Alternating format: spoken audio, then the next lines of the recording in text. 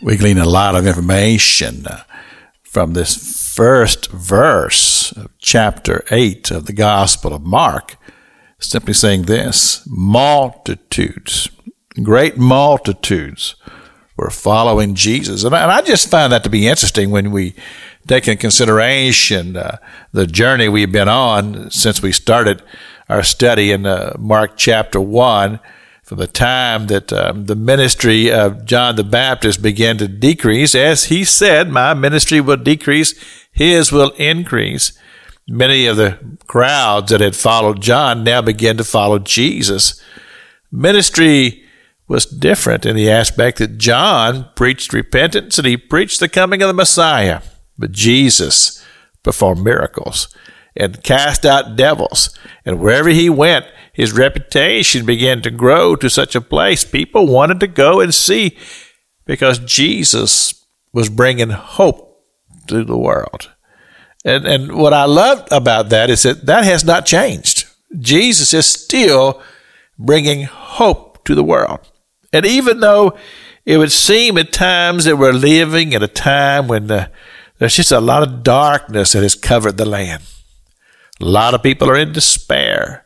People get caught up and worried about political things and worried about things that happens like viruses and epidemics and all of these things that brings a lot of concern to our hearts and fear. And then here comes Jesus, and he goes beyond all of that. He raises the standard because he brings us faith.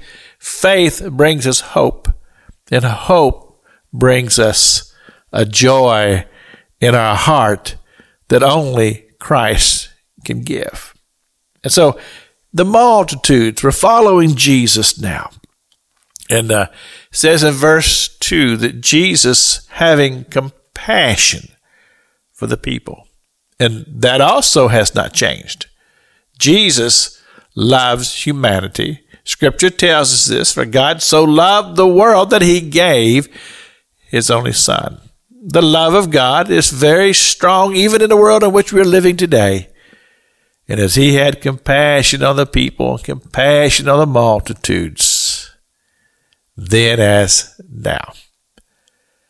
And so he says to his disciples, he said, these people have been with me, and I kind of look at it as crusades. Jesus would lead these crusades. I'm talking about preaching crusades. And he would preach sometimes for days on end, meeting after meeting. And he says the people are weary. And many of them have run out of food. Now, that's my words, not Scripture. But they've run out of food. He says, what are we going to do? Well, the disciples said, well, let's just send them home. But Jesus said, a lot of these people have come from a far distance. Jesus said to the disciples, let's feed them. And I just take those words, and I just gravitate to those words, because when Jesus says, I have bread that ye know not of, when he says he's going to feed the multitude, yes, he can provide bread, but he can provide so much more. That wonderful peace that the Scripture talks about that will pass all understanding. Extraordinary.